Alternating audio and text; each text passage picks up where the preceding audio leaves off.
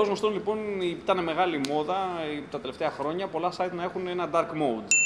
Ουσιαστικά όλο το user interface κτλ. Να είναι και σε μια μαύρη εκδοχή. Πλέον αισθητικά και μας μόνο αρέσει. να μπορούμε θέλαμε να το δούμε να φύγει ασπρίλα από τα μενού του να έρθει iOS, μαυρίλα. να έρθει μαυρίλα να κλείσει λίγο το μάτι μας.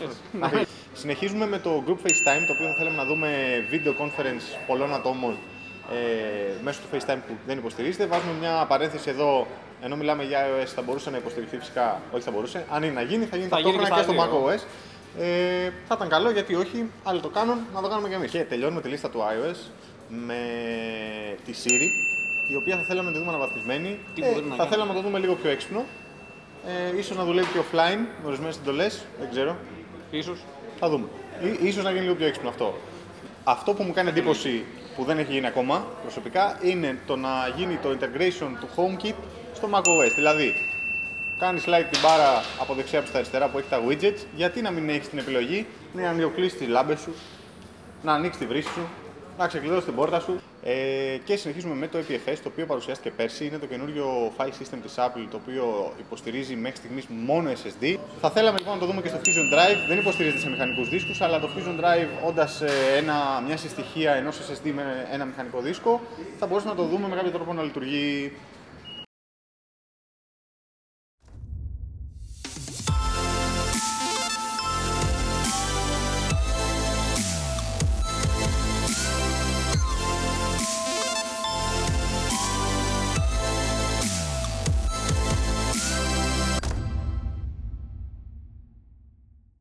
Σας τα λέγαμε. Σας τα είπαμε. Σας τα είχαμε πει. Πόσα πετύχαμε. Δεν θυμάμαι, αλλά πετύχαμε αρκετά. Πετύχαμε αρκετά. Καλώς ήρθατε λοιπόν σε άλλο ένα Ask Genius με τον Σπύρο Και τον Άλκη. Όπου κάθε Παρασκευή 5 ώρα έχουμε εδώ το ραντεβού μας και μιλάμε για την Apple, για τεχνολογία και λύνουμε απορίες και ό,τι έχει να κάνει με αυτό που εγκολπώνει τέλος πάντων. Σε αυτό το geofence μέσα. Μπράβο, ναι. Λοιπόν, είχαμε την WWDC τη Δευτέρα που μας πέρασε. Κάναμε και ένα live με τον Άλκη. Ένα live. Κάνουμε μια απόπειρα για live. Μια απόπειρα για live. Είχαμε πολλά τεχνικά προβλήματα. Πήγαν όλα στραβά τέλος πάντων με τον ήχο κτλ. Εντάξει. Μεγάλο μέρος βέβαια ακούγεται. Ναι, μεγάλο μέρος ακούγεται. Το 90% ακούγεται, λίγο στην αρχή και λίγο στο τέλος έχουμε ένα προβληματάκι. Όσοι δεν το είδατε, μπορείτε να το δείτε, δεν σας το πρότεινα. Δεν έχει σημασία με τη λογική ότι σήμερα... αυτό το βλέπεις live σαν commentary την ώρα που βλέπεις την παρουσίαση. Ακριβώς, ναι, στην ουσία κάναμε απλώς ένα σχολιασμό της παρουσίασης της Apple. Το βίντεο που αφορά την WWDC DC 2018 είναι το σημερινό, το οποίο μέσα σε 15 λεπτά περίπου θα σας δώσει την ευκαιρία να μάθετε όλα αυτά που η Apple μας είπε σε 1-2 ώρο. Εσύ λοιπόν που βαριέσαι να κάτσεις 2 ώρες, έρχεσαι στην iSystem, μάλλον έρχεσαι στο κανάλι. Μπαίνεις στο κανάλι της iSystem και βλέπεις το WWDC 2018 Roundup από το Ask Genius. Ένα χωνευτήρι καταστάσεων. Λοιπόν, ωραία, λοιπόν, και ξεκινάμε λοιπόν. Είδαμε πολλά πραγματάκια. Είδαμε πρώτα απ' όλα. Είδαμε 4 καινούργια λειτουργικά συστήματα. iOS 12, macOS 10.14 Mojave. Θα τα πούμε τα αυτά. Ναι. watchOS 5 και tvOS 12. Δεν είδαμε κανένα hardware. Δεν είδαμε hardware. Έτσι κι αλλιώς πέρσι ήταν η πρώτη χρονιά που η Apple στην WWDC μας έδωσε hardware. Δεν το ξαναέκανε φέτος. Να δούμε τι μας περιμένει το Σεπτέμβρη πλέον. Ναι, το Σεπτέμβρη. Θα ξεκινήσουμε με το iOS 12 λοιπόν. Έτσι. Ακριβώς. iOS 12 έρχεται το φθινόπωρο κανονικά μαζί με την έλευση των νέων συσκευών. Περιμένουμε κάποιο καινούριο iPhone προφανώς, κάποια καινούργια iPad κτλ. Το iOS 12 μας είπαν ουσιαστικά ότι έχει ένα ιδιαίτερο χαρακτηριστικό με τη λογική ότι όλα τα προηγούμενα λειτουργικά όταν βγαίνανε ήταν ένα τσικ μάλλον πιο επιβάρυναν τη συσκευή. Ναι. Που σήμαινε ότι κάποιος που είχε μια παλιά συσκευή το σκεφτόταν. Δηλαδή έχουν πολλές πωλάσεις που έρχονται και σου λέει να αναβαθμίσω. Να το αναβαθμίσω ή όχι. Ή θα αρχίσει να κολλάει. Αυτό που είπε ο Φεντερίκη, ο φίλος μας, ο οποίος με το που ανέβηκε η σκηνή, είπε ότι το iOS 12 η βάση του έχει φτιαχτεί από την αρχή με σκοπό την καλύτερη απόδοση των συσκευών. Ακόμα και συσκευές που αυτή τη στιγμή τρέχουν iOS 11 και κολλάνε, θα βελτιωθεί πολύ η κατάστασή τους. Οι συσκευές που υποστηρίζονται ξεκινάνε από το 2013 ουσιαστικά τα συσκευές για τα iPhone θα υπολογίσετε iPhone 5S και μετά, για τα iPad mini 3 και μετά. Ακριβώς. Και φυσικά δεν γίνεται μια καινούργια έκδοση λειτουργικού συστήματος να μην φέρει και κάποια χαρακτηριστικά. Πάμε να τα δούμε. Πάμε να τα δούμε. Λοιπόν, ξεκινάμε πρώτα απ' όλα με τα φοβερά και τρομερά animojis, mimojis και τα οποία φάγαμε αρκετό χρόνο. Φάγαμε πάρα πολύ χρόνο, όπως και στην προηγούμενη νομίζω παρουσίαση. Ναι, όπου βλέπαμε αγελαδίτσες, κροκοδιλάκια κτλ. Η διαφορά αυτή τη στιγμή είναι ότι πλέον θα κάνει tracking, θα μπορεί να αντιληφθεί και την κίνηση της γλώσσας σας. Ναι. Επίσης, προσθέτονται εκτός από καινούρια ζωάκια στο library του Animoji και τα Mimojis, που σημαίνει ότι μπορείτε να φτιάξετε ένα χαρακτήρα ανθρώπινο. Ένα avatar δικό σας. Ένα avatar δικό σας, είτε θέλετε να μοιάζει σε εσάς είτε όχι. Όπως ακριβώς θα φτιάχνετε και ένα παίχτη στο Sims. Μπράβο, ναι, θύμισε πολύ έντονα βασικά της Nintendo στο Wii που είχαν βγάλει, που έφτιαξε ένα avatar, είχε ακριβώς και το ίδιο design, ναι, μπράβο. ίδια αισθητική, δεν ξέρω αν τα έχετε δει. Ακριβώς. Όπου και αυτό πάλι αντιλαμβάνεται την κίνηση του κεφαλιού σας, των ματιών σας, της γλώσσας κτλ. Όλο αυτό πατάει στην πλατφόρμα του Animoji, οπότε θα έχει ακριβώς την ίδια κίνηση. Αντίληψη ματιών, στόματος και λοιπά. Προχωράει λοιπόν μετά και μας επαναφέρει το θέμα του Augmented Reality, το οποίο είχε κάνει ένα hype τεράστιο όταν είχε ανακοινωθεί μαζί με το, εντάξει, το iPhone 10 και το 8 ουσιαστικά Plus, 8 και 8 Plus θα έβγαινε. Είχαν ανακοινώσει πιο πριν με το iOS 11 ότι θα χρησιμοποιεί το πάρα πολύ το Augmented Reality. Τι είναι Augmented Reality? Σημαίνει ότι μέσα από την κάμερά μας βλέπουμε το περιβάλλον μας, αλλά προσθέτονται στοιχεία ψηφιακά τα οποία τα βλέπεις μόνο μέσα από την οθόνη σου. Κτίρια από εδώ, από εκεί, ό,τι θες. Κάνανε ένα πρακτικό demo όπου μας δείχνανε π.χ. κάποιος θέλει να κάνει μια αγορά από μια κιθάρα ή οτιδήποτε. Ακριβώς. Και θες να τη δεις πώς είναι στο χώρο σου. Είχε λοιπόν. Οπότε μέσω του site που υπήρχε που αγόρασε το μουσικό όργανο, το επέλεγες και σου άνοιγε η κάμερα και στο έβγαζε σε φυσικό μέγεθος μπροστά σου. Παρκαρισμένο κάπου στο δωμάτιό σου. Ώστε να γυρίσεις γύρω-γύρω κλπ. Πάντα με τη χρήση της κάμερας. Έτσι πρέπει να βλέπεις μέσα από την οθόνη της. Δεν εμφανίζεται μπροστά σας, δεν έχουμε φτάσει σε τεχνολογίες. Ελπίζουμε σύντομα να το δούμε και αυτό. Ακριβώς. Πάνω εκεί στην πλατφόρμα ARKit 2 επιτρέπεται και η χρήση, μάλλον όχι η χρήση, δεν μπορώ θα το πω περιφραστικά. Μπορείς να βλέπεις με πάνω από μια συσκευή το ίδιο ψηφιακό αντικείμενο στο χώρο. Δηλαδή, αν σε ένα τραπέζι πάνω υπάρχει ένα ψηφιακό αντικείμενο, όπως είναι η κιθάρα που λέγαμε πριν ή ένα ψηφιακό σπιτάκι, κάποιος φίλος σου που κοιτάει με το κινητό του προς την ίδια κατεύθυνση βλέπει το ίδιο αντικείμενο. Που σημαίνει ότι μπορείτε να παίξετε παιχνίδια και διάφορα τέτοια. Είχαν και ένα demo με τα Lego, όπου έβαζε ουσιαστικά ένα αντικείμενο και πάνω σε αυτό έχτιζε πράγματα γύρω του. Είχε μια mini ιστοριούλα που σου έχει και achievement unlocked κτλ. Παιχνίδι, διαδραστικό παιχνίδι με χρήση. Όλα αυτά είναι tech demos που είναι, ουσιαστικά δίνουν την ιδέα για μετέπειτα. Για να αναπτυχθεί περισσότερο, γιατί έτσι αν δεν υποστηριχθεί για τις εταιρείες ανάπτυξης εφαρμογών δεν έχει νόημα. Μπορεί να το κάνει, αλλά άμα δεν το χρησιμοποιήσει κανείς δεν. Και κλείνοντας με το Augmented Reality, Measure. Measure, η οποία είναι μια εφαρμογή που πάλι χρησιμοποιώντας την κάμερα μπορείς να μετρήσεις αποστάσεις ή μεγέθη στο χώρο. Κατά προσέγγιση, το έλεγε την ώρα του βίντεο. Κάνεις point την κάμερα σε ένα σημείο και point σε ένα άλλο και σου λέει την απόσταση μεταξύ αυτών των δύο σημείων. Είτε είναι αντικείμενο, είτε θες απλώς. Αρκετά έτσι ακριβές ήταν. Αρκετά ακριβές. Συνεχίζουμε με τη Siri, η οποία αναβαθμίστηκε αρκετά και ενσωμάτωσε την εφαρμογή Workflow, την οποία εξαγόρασε από την Apple πρόπερση περίπου. Μετονομάστηκε σε shortcuts και αυτό που σας επιτρέπει είναι να φτιάχνετε ρουτίνες μεταξύ διάφορων εφαρμογών, είτε της Apple είτε τρίτου κατασκευαστή, και να εκτελούνται εν σειρά όταν εσείς το επιθυμείτε. Είτε βάλετε χρονόμετρο, είτε ζητήσετε την εκτέλεσή τους. Παράδειγμα, μπορείτε να ζητήσετε μια πρόγνωση καιρού, αν έχει ήλιο, να σας βγάλει προς μια συγκεκριμένη παραλία πόση ώρα μέσω του GPS είναι η διαδρομή και να σας υπενθυμίσει ότι σήμερα είναι μια καλή μέρα για σερφ. Άρα αυτό σημαίνει ότι χρησιμοποιεί πόσες εφαρμογές? Τρεις. Ναι. Οι οποίες είναι GPS, έτσι. GPS, reminders και καιρός. Ακριβώς. Αυτό είναι ουσιαστικά που κάνει, που ενώνει πράγματα μαζί και seamlessly λειτουργούν όλα τέλεια, υποτίθεται. Ακριβώς. Επίσης, μπήκαμε μετά στο όλο concept ότι να μην είμαστε με το κινητό στη μούρη συνέχεια, έτσι. Υπάρχει πλέον το screen time. Το screen time τι κάνει? Σας βγάζει μια σούμα στατιστικών του πόσο χρησιμοποιείτε το κινητό σας και τι ακριβώς κάνετε κατά τη χρήση του. Άρα σας λέει ότι είστε 200 ώρες στο Facebook, 500 ώρες στο Instagram, get a life κτλ. Η λογική του να σου δείχνει στατιστικά είναι ακριβώς ίδια με τα στατιστικά που σου βγάζει όταν πας για γυμναστική και κρατάει τα stats. Είναι γιατί σε οθεί σε κάτι. Αν λοιπόν δεν έχεις μια εικόνα του πόσο πολύ μπορεί να καίγεσαι π.χ. έτσι. Αυτό σε βοηθάει να καταλάβεις ότι πρέπει να βγάλεις ένα φρένο. Μπήκανε πολύ σε όλη τη φάση αυτή ότι πρέπει να χαρείτε λίγο τη ζωή σας, να βγείτε έξω κτλ. Δεν το περίμενα εγώ. Ναι. Είναι το νέο trend μάλλον και το έχουν πιάσει σωστά.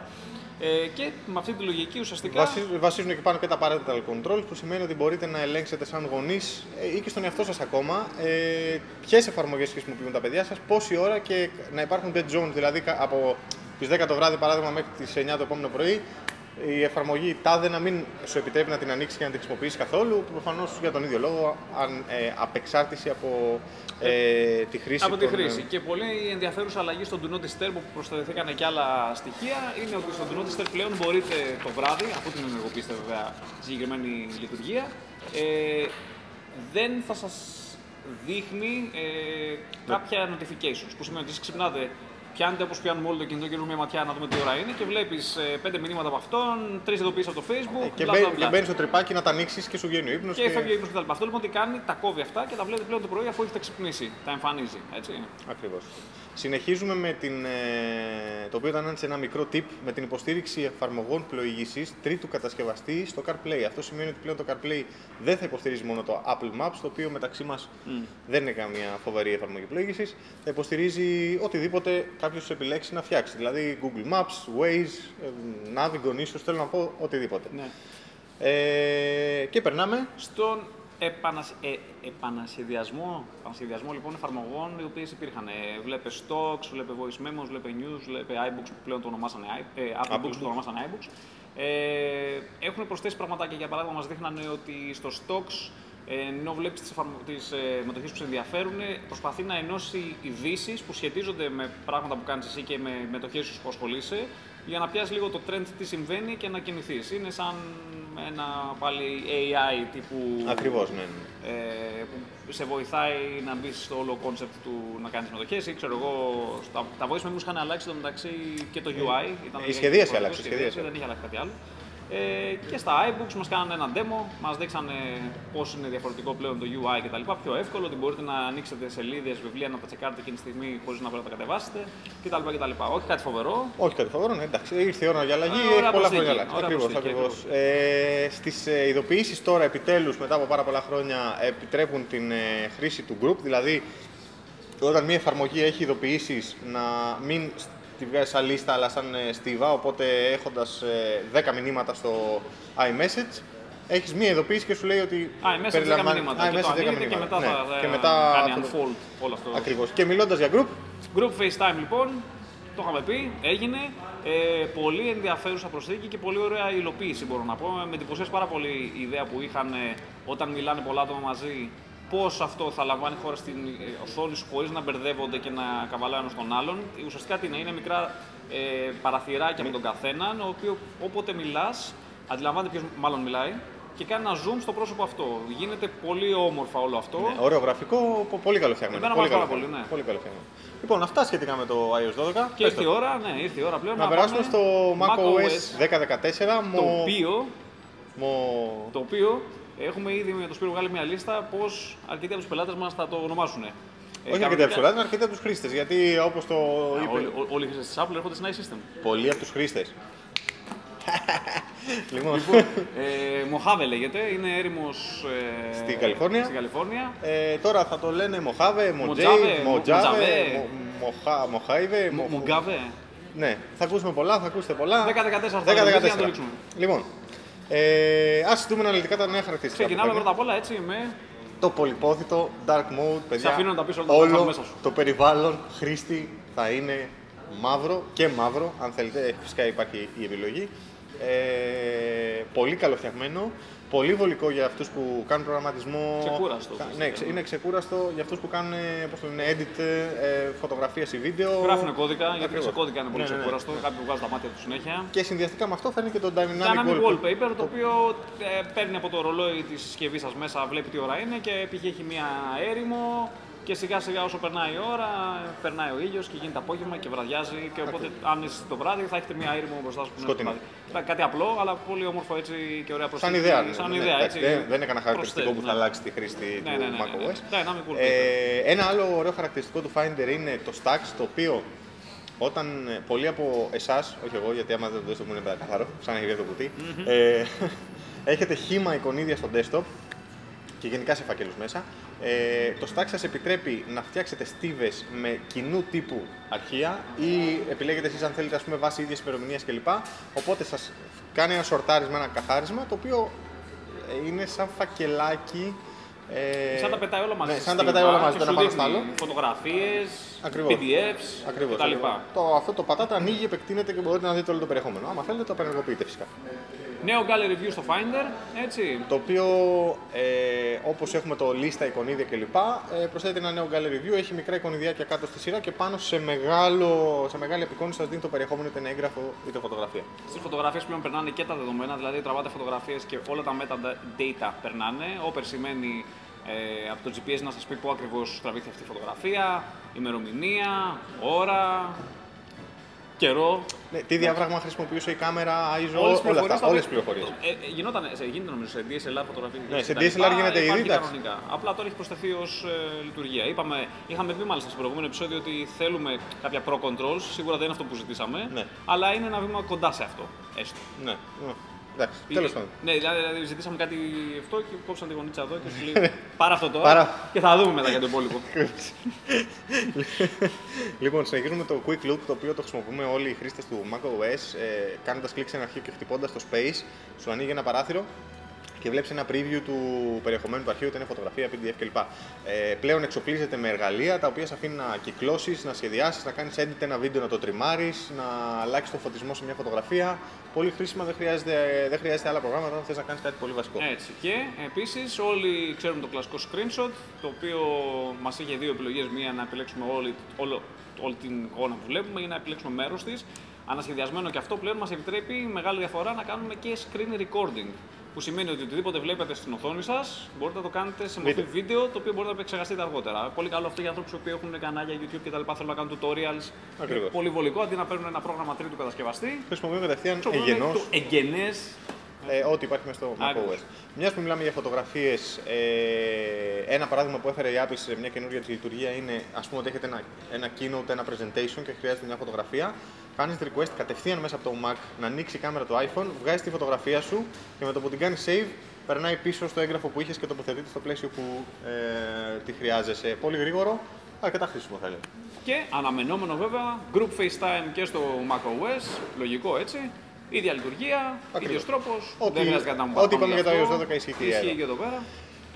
Συνεχίζουμε με την υποστήριξη του Home, δηλαδή να μπορείτε να πειράζετε έξυπνες συσκευές HomeKit, ναι. Ακριβώς, που βασίζονται στο HomeKit από το Mac, News, Voice Memos και Stocks στο λειτουργικό σύστημα για υπολογιστές. Ακριβώς. Το ψιλοπεριμέναμε, δεν είναι κάτι ιδιαίτερο. Και πλήρης ανασχεδίαση βεβαίως και του App Store, το οποίο είχε καιρό να αλλάξει στο macOS. Ναι, δεν είχε αλλάξει. Είναι σχεδόν ίδιο. Ναι, ήταν ίδιο. Το πάνε λίγο πιο κοντά στο iOS. Είχαν κάνει και μία. Ποιος το είχε πει, ποιος αυτός ήταν, ο Cook ήταν που λέει ότι αν πηγαίνουν προς την πορεία να ενώσουν macOS με iOS. Όχι, αυτό το ρωτάει. Λέει ότι ο κόσμος. Ρωτάει πολύ αν θέλουν να ενοποιήσουν το macOS με το iOS και προσγειώθηκαν. Όχι. Προσγειώθηκε ένα τεράστιο όχι στην οθόνη. Οπότε, ναι, όντως μπορεί κάποια πράγματα να μοιάσουν λιγάκι, αλλά ποτέ δεν θα ενοποιηθούν. Θα οδεύουν παράλληλα με κάποια κοινά χαρακτηριστικά. Μετά, θέμα ασφάλειας. Θέμα ασφάλειας, το privacy στο ίντερνετ. Δηλαδή, χρησιμοποιούν κάποιους μηχανισμούς στο Safari για να μην σας παρακολουθούν τα site που επισκέπτεστε, τα extensions που χρησιμοποιείτε στο Safari. Ένα παράδειγμα που φέραν ήταν σε ορισμένα sites έχει ένα μέρος κώδικα που σε αφήνει να κάνεις like παράδειγμα στο άρθρο. Που σημαίνει ότι σε ενώνει με το Facebook σου, ναι. άρα βλέπει τι κάνεις. Ακριβώς. Όλα αυτά κόβονται μέσω του λειτουργικού συστήματος και χωρίς να το αναφέρουν στο τέλος, αυτό που προσθέσαν είναι αυτό που είχαμε πει και εμείς, υποστήριξη APFS σε Fusion Drive και μηχανικούς σκληρούς δίσκους. Έκανε πάρτι στο live. Εγώ, ναι, αφού πέτυχα, εγώ τους είπα τι να κάνουν. Δεν τα είχα σκεφτεί πριν. Λοιπόν, αυτά και το macOS. Αυτά με το macOS και συνεχίζουμε γρήγορα με το watchOS. Η όλη εικόνα του watchOS που μας δώσαν ήταν ότι θέλουν να κάνουν το ρολόι λίγο πιο αυτόνομο. Να μπορείς να μην είσαι δεμένος με το κινητό σου και να μπορείς να κάνεις αρκετά πραγματάκια. Πρώτα απ' όλα το κλασικό, επειδή περισσότεροι το χρησιμοποιούν και ως fitness tracker, ανταγωνισμός ή συναγωνισμός να το πούμε. Ανταγωνισμός με άλλους χρήστες που σημαίνει ότι σου βγάζει μία λίστα από τους φίλους σου. Ο τάδε έχει κάνει τόσα χιλιόμετρα, έχει γράψει τόσους πόντους από fitness κτλ. Όπως το έχουν ονομάσει.